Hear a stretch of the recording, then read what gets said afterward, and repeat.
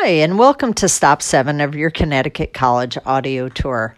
I'm Mo White, Director of Athletics, and I'm so excited to have the opportunity to speak with you today about our athletic facilities.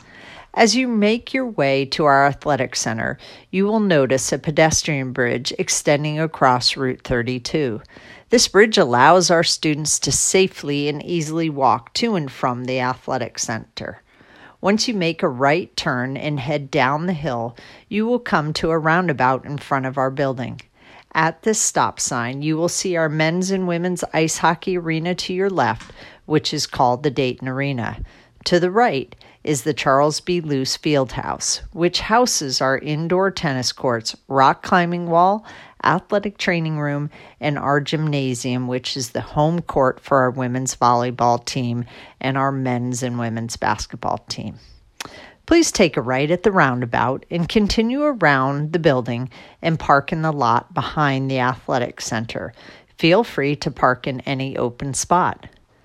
Sylphin Field is the turf field where our field hockey and men's and women's lacrosse and track and field teams compete. Our boathouse is located on the waterfront, along with our boat docks for our sailing and rowing teams.